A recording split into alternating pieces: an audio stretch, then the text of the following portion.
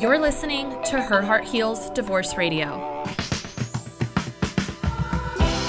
Hi, I'm Christina Cuevas. 7 years ago, I went through a divorce and it completely turned my world upside down, and I'm so glad it did. I documented my healing to share information with other women going through their own divorce journey. And now, with thousands of downloads around the world from divorced women just like you, I'm here to show you how to ditch the shame around divorce and finally heal so that you can regain the confidence to create your most abundant and joyful future. I'm so glad you're here. This is Her Heart Heals Divorce Radio.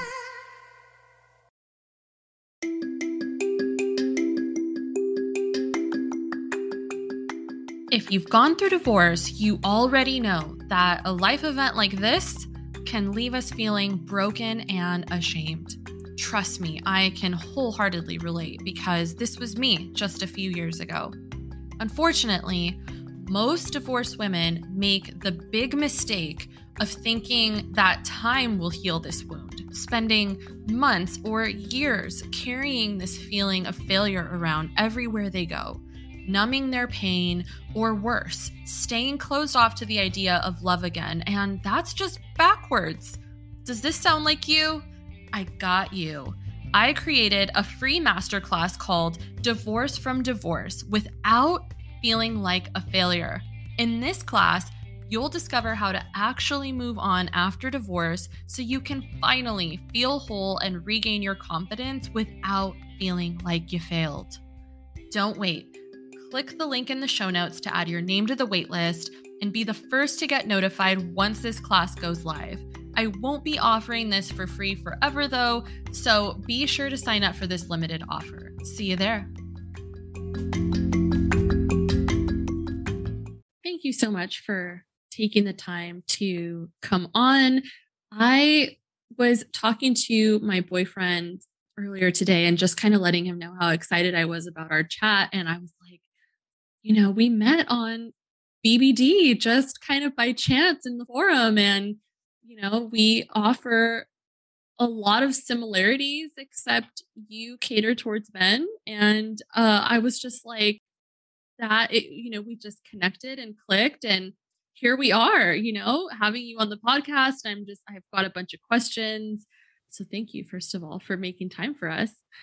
Oh, yeah. Christina, thank you so much for having me. I think that's one of my favorite things that I didn't expect since I started doing this coaching work, and specifically with men, is it just seems like I keep kind of randomly meeting so many people in the same or similar fields. And being able to have these conversations is definitely one of my favorite parts. So thank you for having me.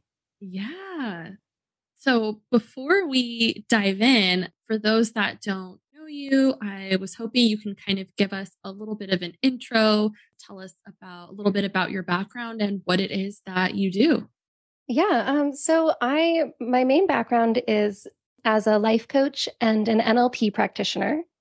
And I work primarily with divorced men, and I help them recover from, honestly, the trauma of divorce and move forward with their lives. I help them get unstuck and basically get healthy and get happy and move on with confidence, knowing that they can create a richer future. Awesome. And it's so needed. And I was reading your bio, and one thing that really struck me into why you were called or why you lean more towards working with men was that in your work, you found that they weren't getting the level of support that they needed through a divorce transition. And that actually really touched my heart. And I guess I'm sure you can kind of speak more to why you chose to work with men. I don't know if there's a specific scenario or story that kind of ties all that together, but I thought that was awesome. Yeah. I guess there kind of is. It happened. I think like a lot of things evolve in this kind of work very organically. Like, right. I think you used the word how you're called. Right? There's things that come up, and for me, I was working with women, and I just started in very much more like general relationship work. And I started to get some men reaching out and wanting coaching. And the very first man I worked with, I was so nervous. And it's so funny looking back, like, I'm not sure why. I was like, I don't know how to coach men. I don't know how their brains work. They're a different species. Still a human brain. I'm teasing. And so Yeah. right, like the first guy I worked with, I was like super intimidated by it. And it turned out that his marriage was on the rocks and he had been through some really rough things in his life, a lot of pretty deep trauma. And he had actually been physically abusive to his wife for about a decade of their 30-year marriage. And so here was this guy who had done pretty monstrous things. And that was a long time before I worked with him. And he had already gone through some pretty deep awakenings and processing of his trauma. And he was in a place where he was ready for coaching. And some of the work we did was around finding a way to forgive himself and move forward.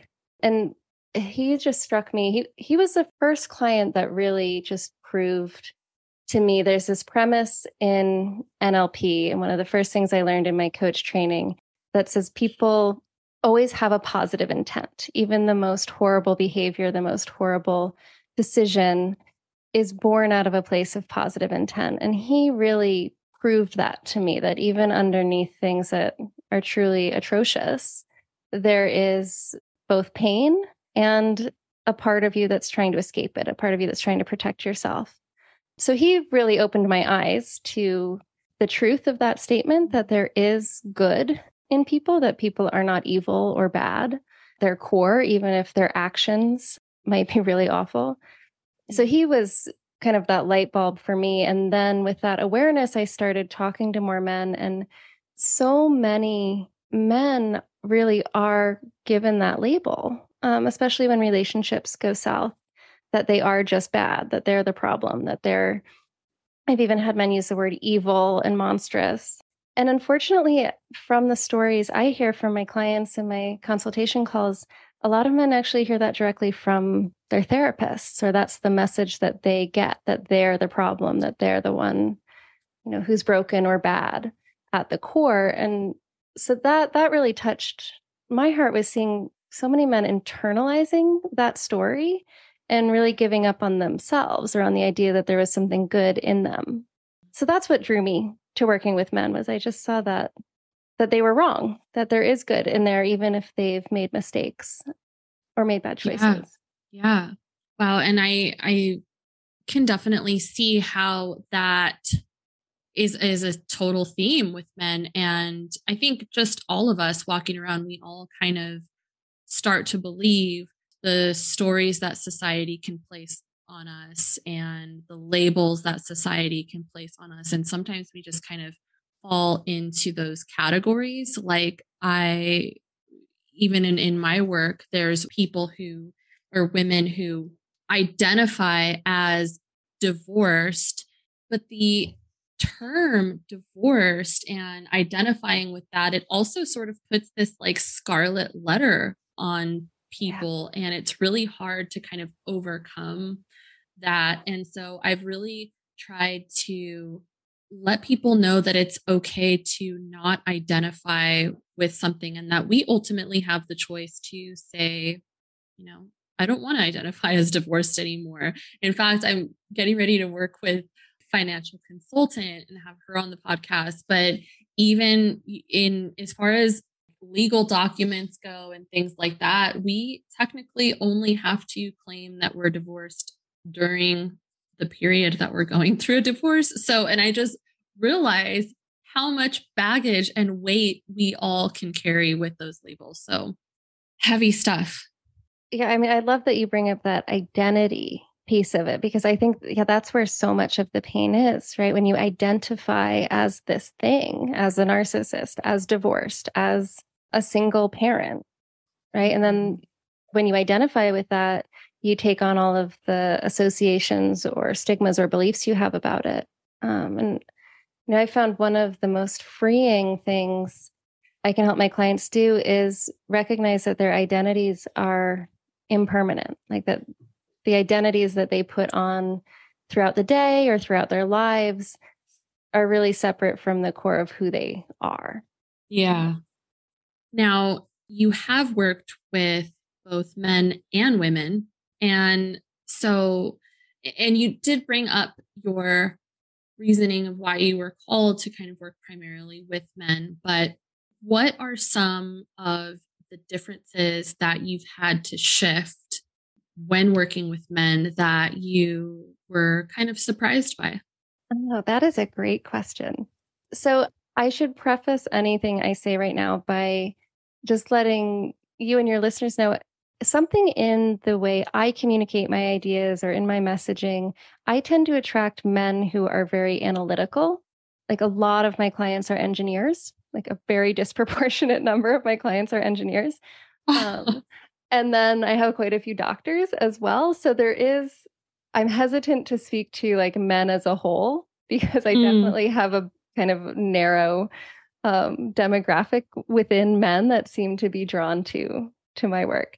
But I would say the first thing that comes up when you ask that question, which is such a good question, is that most of my clients' metaphors are really powerful for them, and they use metaphors to describe how they're feeling and what they're experiencing, and they respond very well when I can give them metaphors.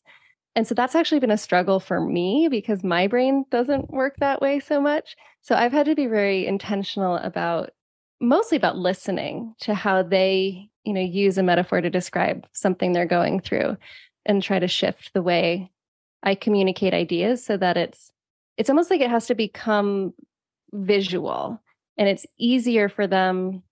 For most of my clients, it's easier to express what something feels like by giving me that metaphor than describing, say, what's happening physically in their body. yeah, to just actually come out and say it. Yeah, and it's been interesting because at first that's what I thought. I was like, are they just kind of avoiding the awareness of what they're actually feeling? Um, Right, right. and for some of them, but I've been really impressed by how you can simplify a very complex or powerful topic into a metaphor. Like I asked one of my first divorced male clients. I asked him one day just what he was feeling, like where he was at right now in his life. And he's like, I feel like I'm on an airplane with my family and the plane is crashing and my wife has locked herself in the cockpit and she won't let me in. And I knew if I could get in, I could fly the plane and we would all survive. But if I can't and she won't let me in, the plane is going to crash and it's going to kill everyone. It's a whole movie scene. And I was like, holy smokes, I know exactly how you're feeling right now.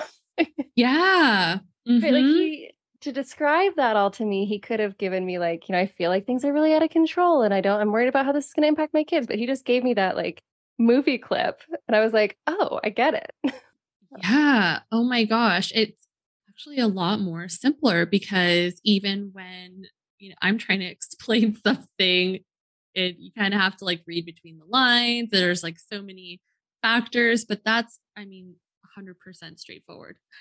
It makes things so simple. And I've been really admiring this. I've recently met a couple of male coaches. And in my conversations with them, that strikes me as well, that they are so adept at using metaphor and story to express an idea. And I'm like, oh, yeah, Mm. men definitely respond to that. Like that makes sense to my clients. It's interesting, but it's like for me, it's like shifting gears. I'm like, okay, brain, let's get creative. Yeah. Oh my gosh. I will have to kind of chat after this, but it totally reminded me of BBD and kind of around what James is talking about and using a bunch of metaphors. And I'm like, oh, it must be a guy thing. Yeah, when James talks, I'm like, oh yeah, my clients would love the way you teach. So many things in BBD, I'm like, I need to use this in my training videos for my clients because he speaks in a way that would definitely speak to the men I work with.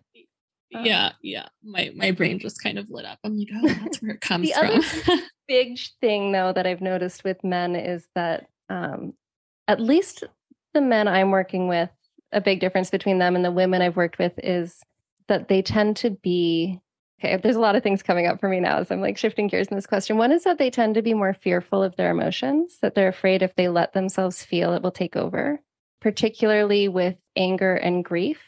And for a lot of them, I see that they resist those emotions so strongly that they make themselves depressed, which is interesting because like depression is almost like a safety zone for some of them Hmm. because they are not feeling in that place, right? It's helpless and it's powerless and it's stuck, but it's not as intense as if they'd have to move through the pain.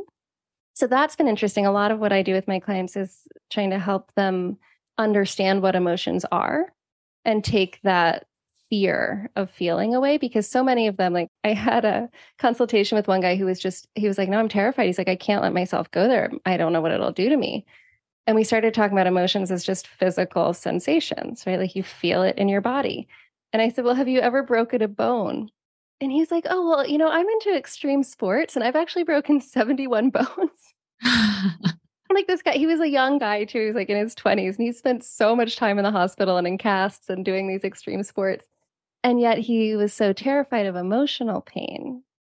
And so I found for men, helping them connect to the physical quality of emotions is really transformative, because most of them are pretty comfortable with physical pain, but they don't realize until we start exploring it that their emotions are also just physical pain. Yeah, I was just about to say is that so much of feeling is physical. And so is it kind of this aha moment when they realize, when they make that connection? That's an interesting question. Yes and no. For a lot of them, it's fascinating on the surface, but I don't know if you found this in your work, Christina, that like there's such a gap between what I understand logically and what I feel emotionally. So it helps to understand, but then I found I really have to go with them and help them experience that for them to get that kind of aha moment of, oh yeah, I can move through this. Like they have to actually do it and come out the other side. And then they have to do it a few more times and then do it once on their own. And now they believe it, because like their rational brain is like, yes, I get this. It totally makes sense. And then their like emotional brain is like, I'm still really scared of this. I don't think we'll do it. Yeah. Yeah. They sort of have to, yeah, it's definitely a level. And I think that's definitely all humans to a certain extent, right? I mean, we kind of push and suppress emotions deep down, and it really takes a lot of trauma informed healing and work and things like that to be able to bring those deep, deep, deep layers to the surface and allow us to actually heal that. And yeah, I relate so much. What is cool is that once they do that, once they feel it, then it's an aha moment, right? Like I did just have a client the other day. He was so cute because he was so excited. He was like, it's this whole other world. And he's like, why didn't anyone tell me about this? And this was a fellow who was actually in the process of reconciling with his wife. They had filed for divorce and then they were trying to come back together. And so this understanding and experience of emotion was so freeing for him. And then he's looking at her emotions and understanding them that way. And he's like, I feel like I have this like superpower to see like what's actually going on underneath. He's like, it's like this whole other like world that's happening below the surface that he's like, nobody told me was there. Like, how did I not know this? So there is that piece of it that can be kind of cool too.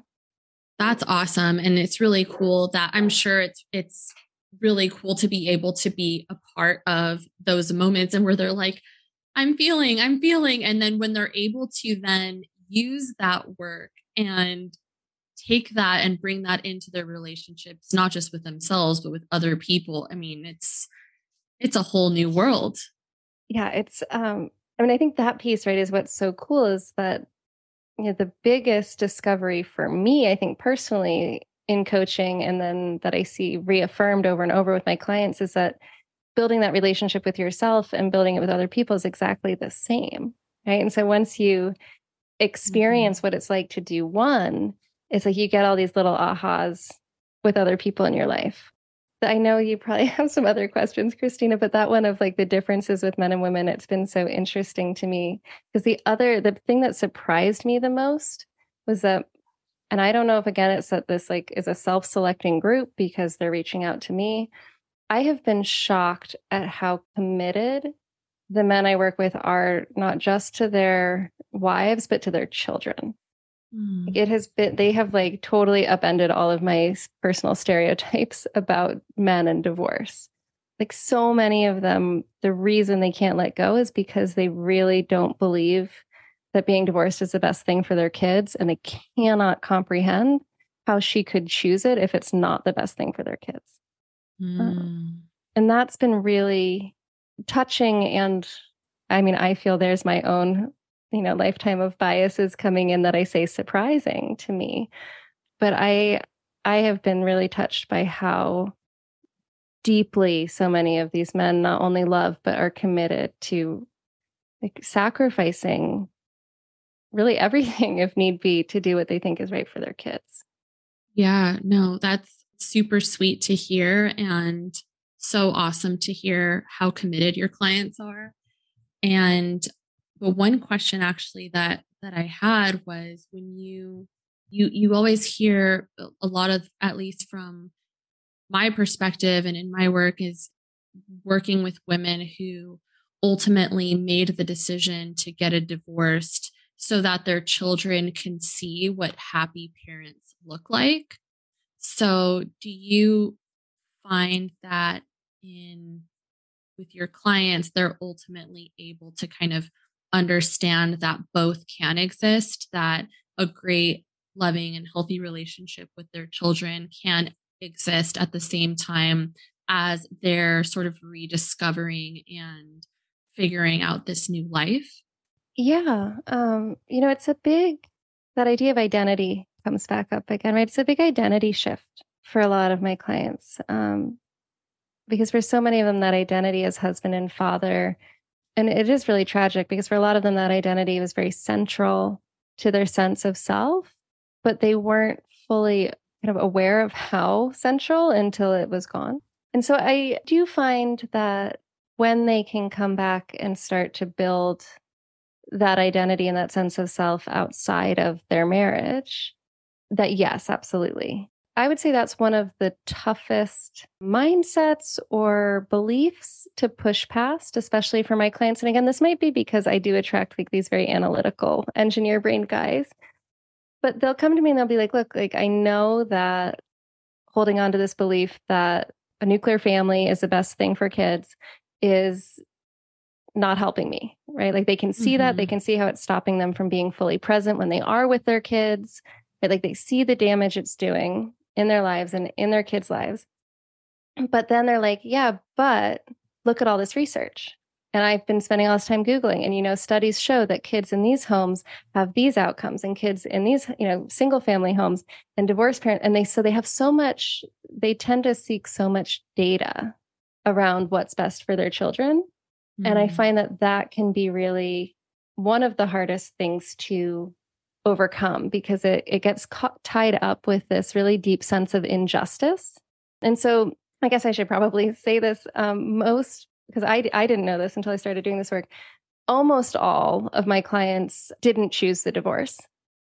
And in America right now, 70 to 80% of divorces are filed by women. So that's a pretty common experience for men in divorce that they didn't choose it. So that outcome for their kids gets really tied up in this injustice that they weren't given a voice or given part of a choice in what happens. And so that those two things together, I find can be some of the most difficult beliefs to make peace with or set aside as they move forward. But I do find that they get there. And one of the perspectives that has really helped me and a lot of my clients is to separate out correlation and causation, right? Like when it comes to all of the research that says, well, kids who grow up with divorced parents are X times more likely to do poorly in school or not get into college or do drugs later in life, like whatever the statistic is, and most people jump to, well, it's because the parents are divorced.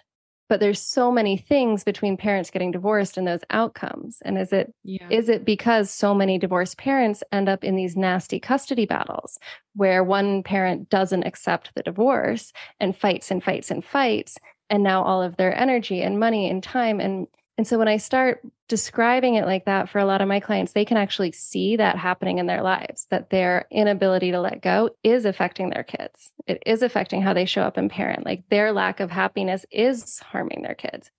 And so that Yeah. sometimes helps them make that shift from the divorce is the problem to the way I allow the divorce to affect me is what's Yeah. actually impacting my kids. That one is hard. When they say the Yeah. word injustice and what's best for my kid, I'm like, okay, we got to like settle in for a little while because we're going to be here. Yeah. Totally. No, and that actually this was one of the first questions that I wanted to ask you.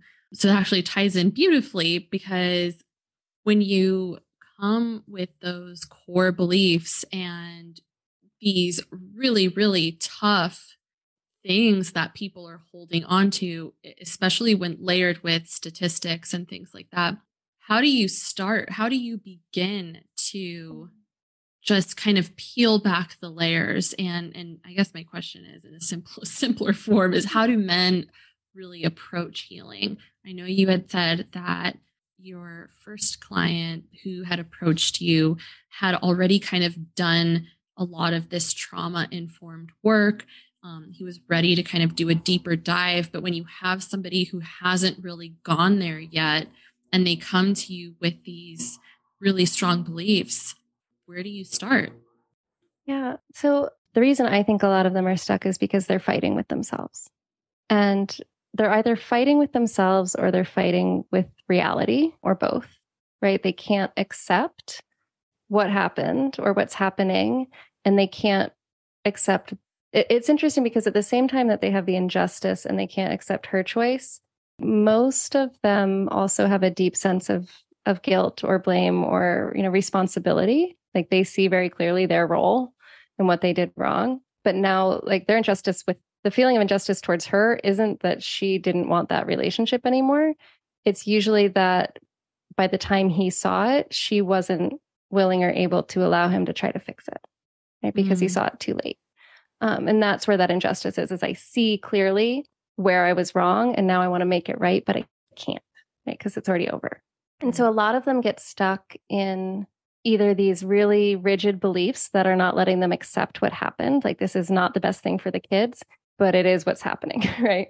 Or they're stuck in that self judgment, right? That fighting with kind of themselves or their past selves.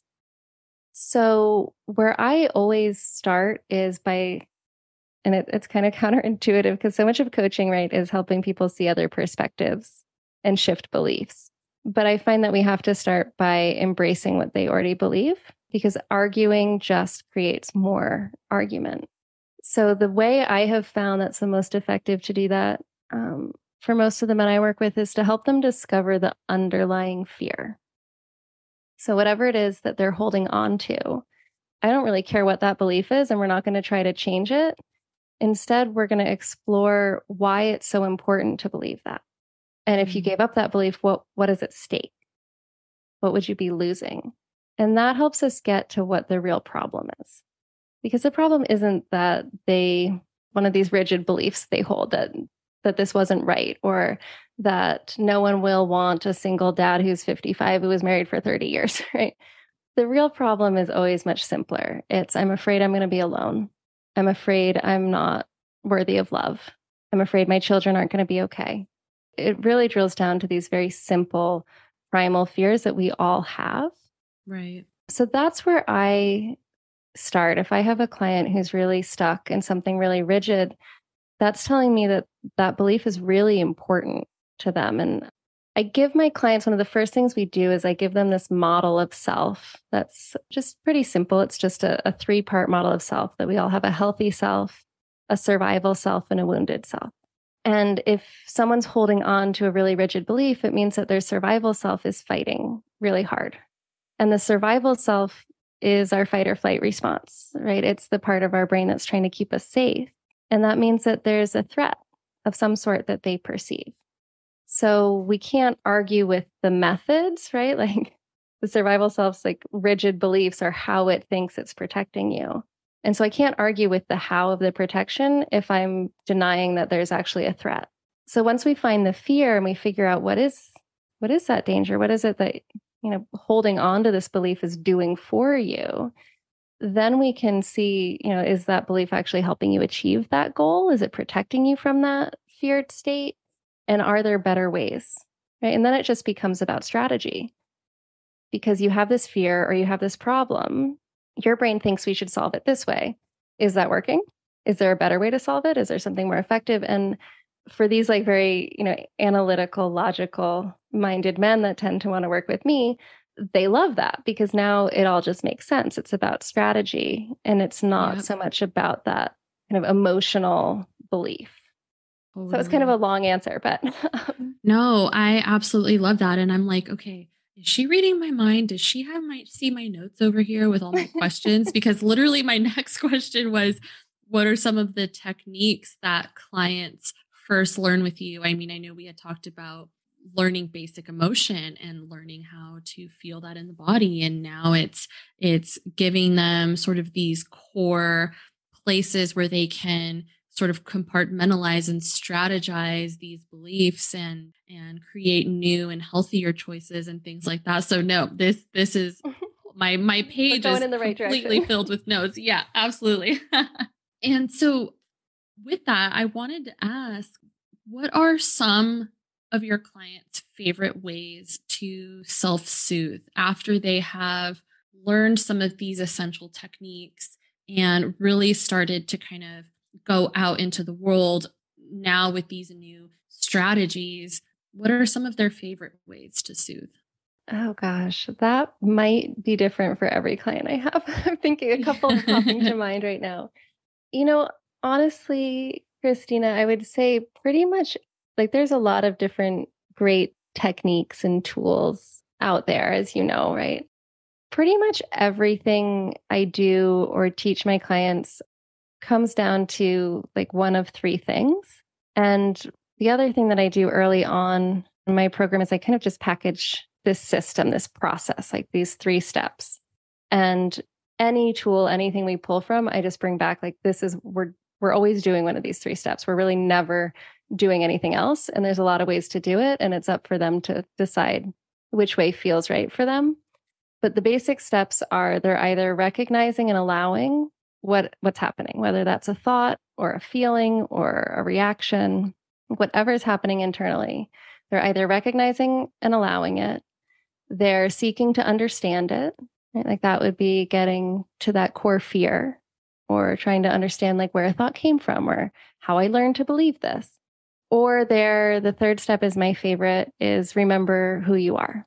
And that's just starting to connect to a sense of yourself as the witness of all of this experience, right? That these thoughts are happening, these feelings are happening, and I'm here. And I'm not the thought because I'm listening to the thought. And I'm not the feeling because I'm feeling the feeling. Right? So if I'm not the thought and I'm not the feeling, then what am I? And so a lot of, I would say kind of the core of everything we do comes down to helping them have an experience of themselves that is separate from thought and emotion and identity and all of the story of their lives. And so we do that in different ways. And different clients have different ways of connecting. I think, we all have a preferred modality, right? Like if we learn more easily when we see something or when we hear something or when we do it ourselves, right? Like there's all the different learning styles. So there's a lot of different ways into that experience. But that's, I would say, what my clients kind of all learn to come back to is finding that part of themselves that is witnessing everything that's happening both inside and outside of them so that there's a little place of stillness. And yeah, that's honestly like, it's one of those things that if I try to describe it to a client, they're like, I have no idea what you're talking about. And then if we do it, so far I haven't ever met anyone who couldn't connect to that feeling if you can help them slow down all of the noise enough. Absolutely. No, these three steps are absolutely powerful. Thank you for sharing that with me. Yeah. Oh, you're welcome. There's just so much out there. And my big challenge is like I can geek out on like all the different tools and strategies and approaches. But I'm realizing for my clients, especially coming in like these states of emotional overwhelm, I have to simplify it. And as Yeah. I told you, like metaphors are hard for me. So I'm working on that piece. But those three steps really came from, I was like, I need to drill down. Like I can't just teach them all of these tools and all of these ways and hope that they're going to like remember it. Like, I have to Yeah. find a way to just really like, what are we actually doing to just simplify it? And that's been cool for me to see because I'm starting to realize like that's kind of what everyone is doing across all these different ways of doing this work, right? Yeah. It's so true. I was just even thinking to the work that I do, and I really try to bring building an emotional toolkit. And whether that's women who connect via journaling, meditation, exercise, being out in nature, breath work, all of these different modalities that ultimately lead us all back to stillness. And your 3 steps is so simplified, just so powerful, so special that it's I can see how your clients are just able to kind of go there and get what they need and not have to do sort of all of these other activities in order to kind of get there. It's, I would say, like, as you said, kind of the different, that emotional toolkit, right? I love that idea. And I have a couple clients who do journal like religiously. So I know that helps them. A lot of my clients, totally outside of the work with me, and maybe this is a man piece versus women, I'm not sure. A lot of them use exercise as I would say before they learn any emotional work with me, well over half, maybe like 70% of the men that I talk to have turned to exercise as their main way to self soothe, which has been Yeah. interesting.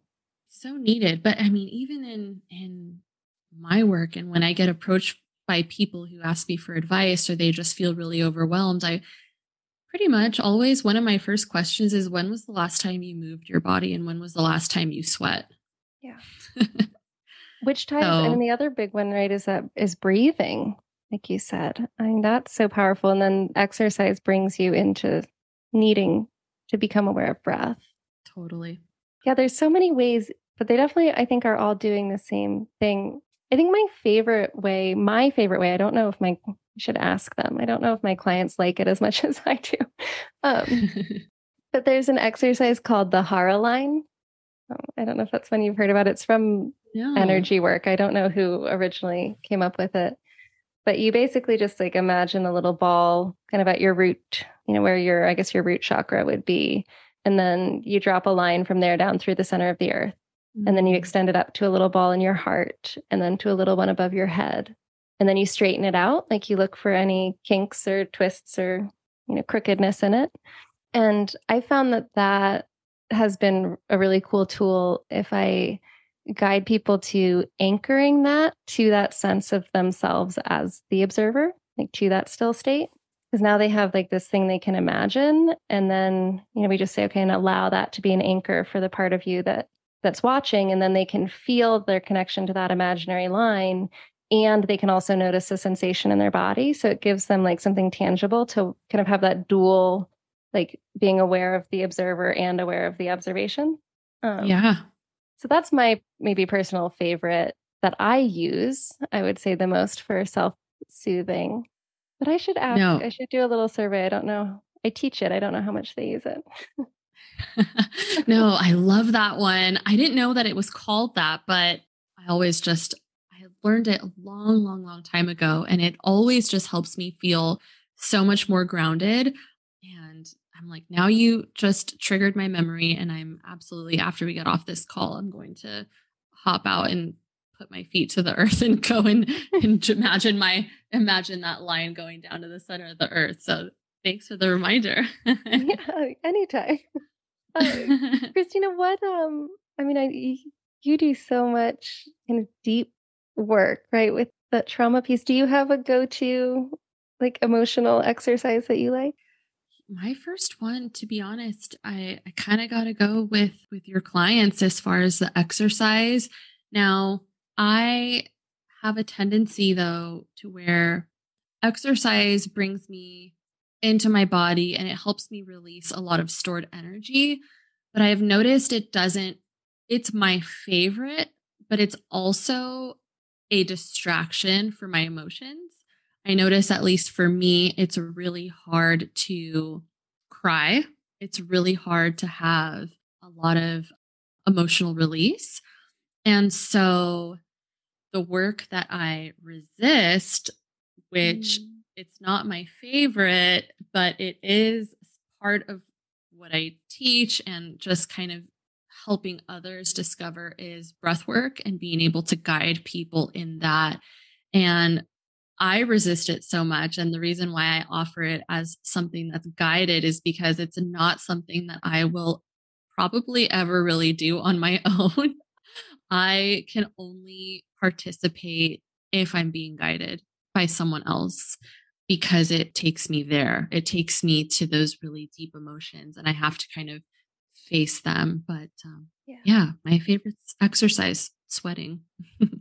Yeah, I love that, right? The way you describe it, because exercise can be such a release, but it is also, I do see a lot of my clients when we first start working together, they're using it in a pretty extreme way as very much as Yeah. a distraction. It can be both. And I love what you just said too about doing breath work with a guide. Are you familiar with Susan Johnson? She's the therapist who created emotionally focused therapy. She's Canadian. No. She spent like 30 years doing attachment science research, like all of the different attachment styles and stuff kind of came from her body of work. But she talks a lot about how powerful it is to go with someone into the places that are painful or frightening. And how, like, she gives a beautiful example just of like two children standing outside a dark forest. And the one kid is like, let's go into the forest. And the other one's like, no, I'm scared. And the first kid says, well, I'll hold your hand and we'll go in together. Right. And now we're brave Mm, enough to go.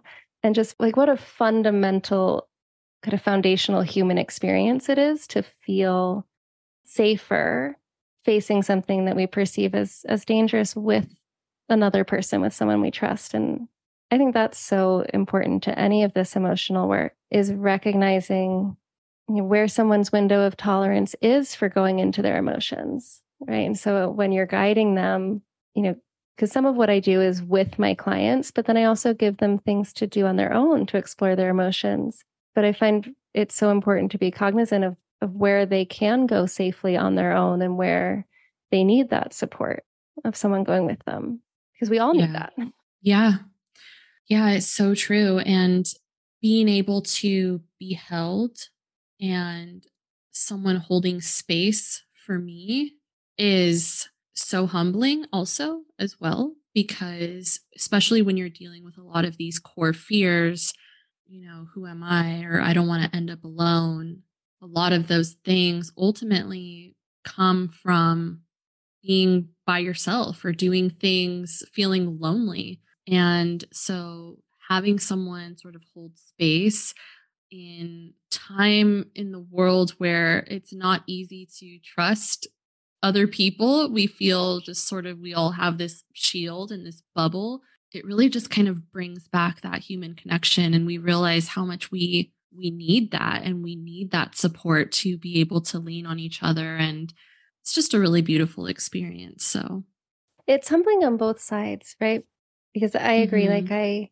I had a really cool session with a coach last week, and it was such a humbling experience to have her hold that for me, and also to be allowed to hold it for someone else, right? For someone to trust you Yeah. with holding that space for them, and I think that's been one of the most powerful gifts I've received from my clients. Is sometimes I'm just in awe of how willing they are to trust me when they've been so badly hurt by someone that they trusted so deeply. That's been so touching to me, because I think it speaks to both the resilience and the desire that even when we're afraid or we've been hurt or we feel like we can never trust again. Like I have men saying, I just don't know how I can ever trust again, in the very moment where they are trusting me with these Mm. incredibly deep and frightening things.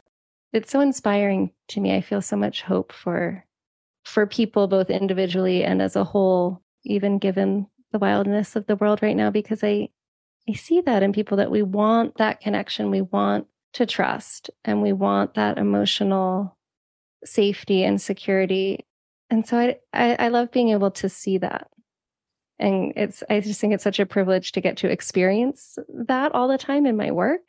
I feel like for me, it's been such a gift to break down some of my own walls Yeah. because I get to see it all the time, that's kind of what's underneath everything else.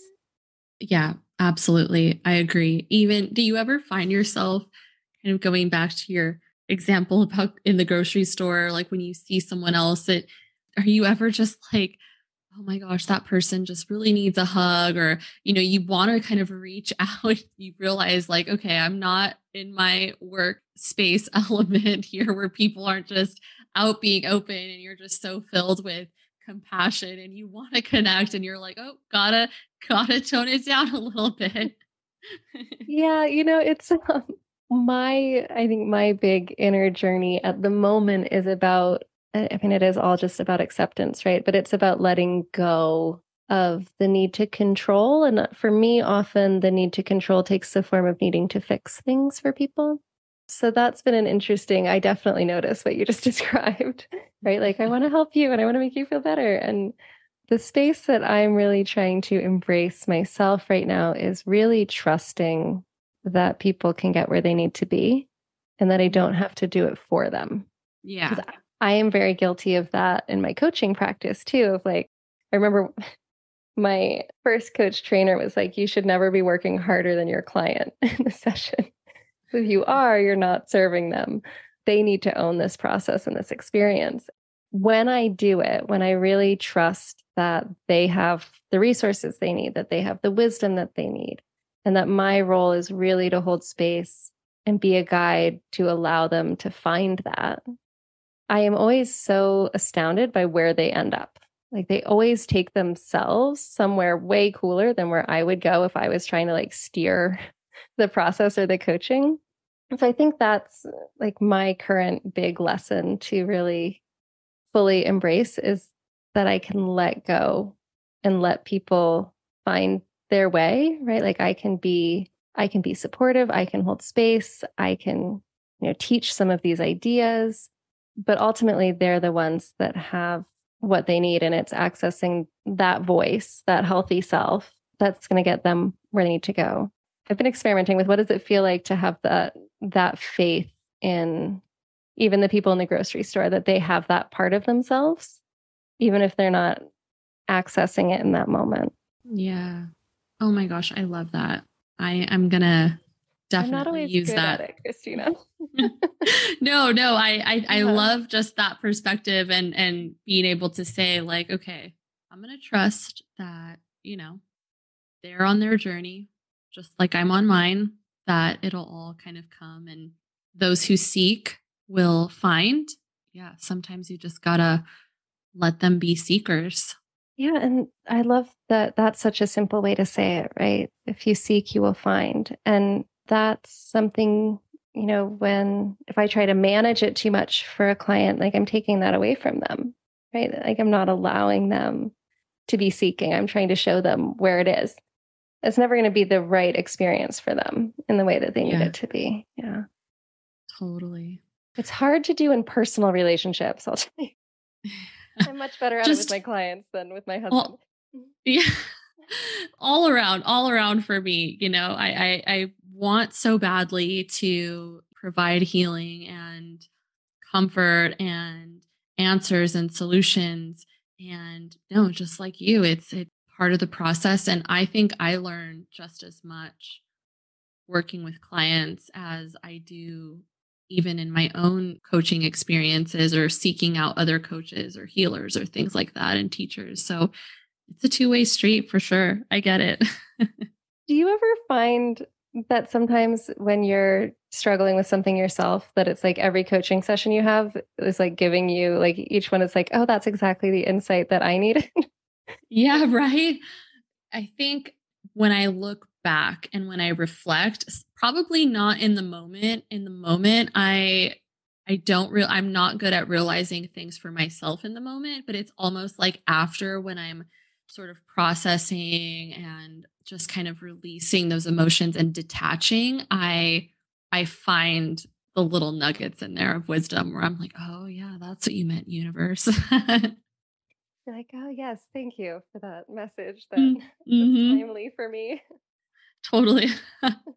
Sometimes I'm like, I feel like I got the coaching today from where they got to. Oh my gosh, so much. I mean, yeah, and that's kind of where I was saying, like, it's definitely a two-way street. It may not be the same. What I'm teaching someone else is it definitely comes in like more of like the smaller phrases or maybe the feedback that I get. Those are sort of like those subliminal messages that I when I go back and I reflect and I'm like, "Oh yeah, that was meant for me to hear for sure." Yeah. Yeah, I needed that. Thank you, universe. Yeah. Well, Rachel, thank you so much for taking the time and connecting with me and sharing so much about your practice. I learned so much. Like I said before, my notebook is filled with notes. I have so many nuggets of wisdom. How can people find you? What programs are you offering right now? Are there spaces for people to work with you? Yeah, let's get it Yeah, out there. all that good stuff. So let's see. The program I'm offering right now is Better Beyond Divorce, and it's a 6-month group coaching program. I say group tentatively because it really is an internal journey with a lot of support through both one on one coaching, group coaching, community, and one on one communication with me. So it's kind of this guided dive into all of the things we were just talking about because I think as you and I discussed a lot, Christine, that so much of this has to be felt, right? It has to be your internal experience of moving through what you need. And so Better Beyond Divorce is a program for men that's structured to take them on that journey. And then I guide and support them in that exploration. And so I do have space in that program. It is growing and evolving. So I think there will continue to be space there for some time. I am no longer doing one on one coaching outside that program, but I do have an option for clients that are within that to do more intense one on one work as an add on to that inner journey within Better Beyond Divorce. So, the best way if someone wants to reach out to do a consultation call or just ask me questions is to email me. And my email is rachel@rachelsloancoaching.com. I also have a website. It's www.rachelsloancoaching.com. And there's a contact form on there and a little bit more information. And then if people are just like talking about this stuff or listening to it, my YouTube channel is probably the best place for them to go. And you can find me pretty easily on YouTube just by searching my name. Awesome. And I will be sure to put all of those links in the show notes as well. So for anybody listening, just move on over to the show notes and you guys will see those links there. But again, oh my gosh, this was awesome. Thank you. Yeah, thank you, Christina. This was great fun. Thank you so much for having me on.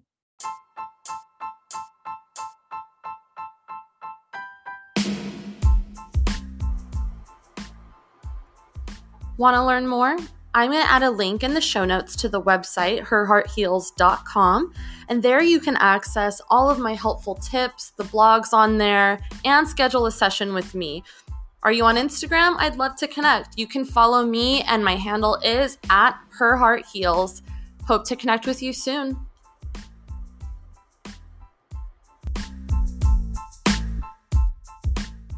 Hey listeners, Christina here. If you haven't figured it out by now, going through divorce can be the catalyst to the life of your dreams, where you can find the most authentic version of yourself and become financially free in the process. Think about it. What else allows you to build the foundation to a life that you love and then continuing to reap the benefits, as in being confident in who you are, feeling secure in your life, and then attracting things that complement your already amazing life and never losing sight of that. The problem is, if you don't have the right strategy for rebuilding a life greater than you've ever known before, it can be a lot of work with little results, but not at Her Heart Heals. This free training that kicks off next week shows you a radically different approach to designing, building, and living a wildly abundant life where you see results from the get-go. Plus, you're going to get my exact proven strategies that are getting results for my clients right now. This is the free training if you're in the middle of divorce or several years out of divorce. This is the training that's going to change everything for you. So all you need to do is head over to the link in the show notes and join the priority list right now. Once you do that, there's a ton of additional training and a limited time bonus that's going to blow your mind. You don't even have to pause this episode, go to the show notes and click on the masterclass link. And thanks so much. We'll see you next week, if not sooner.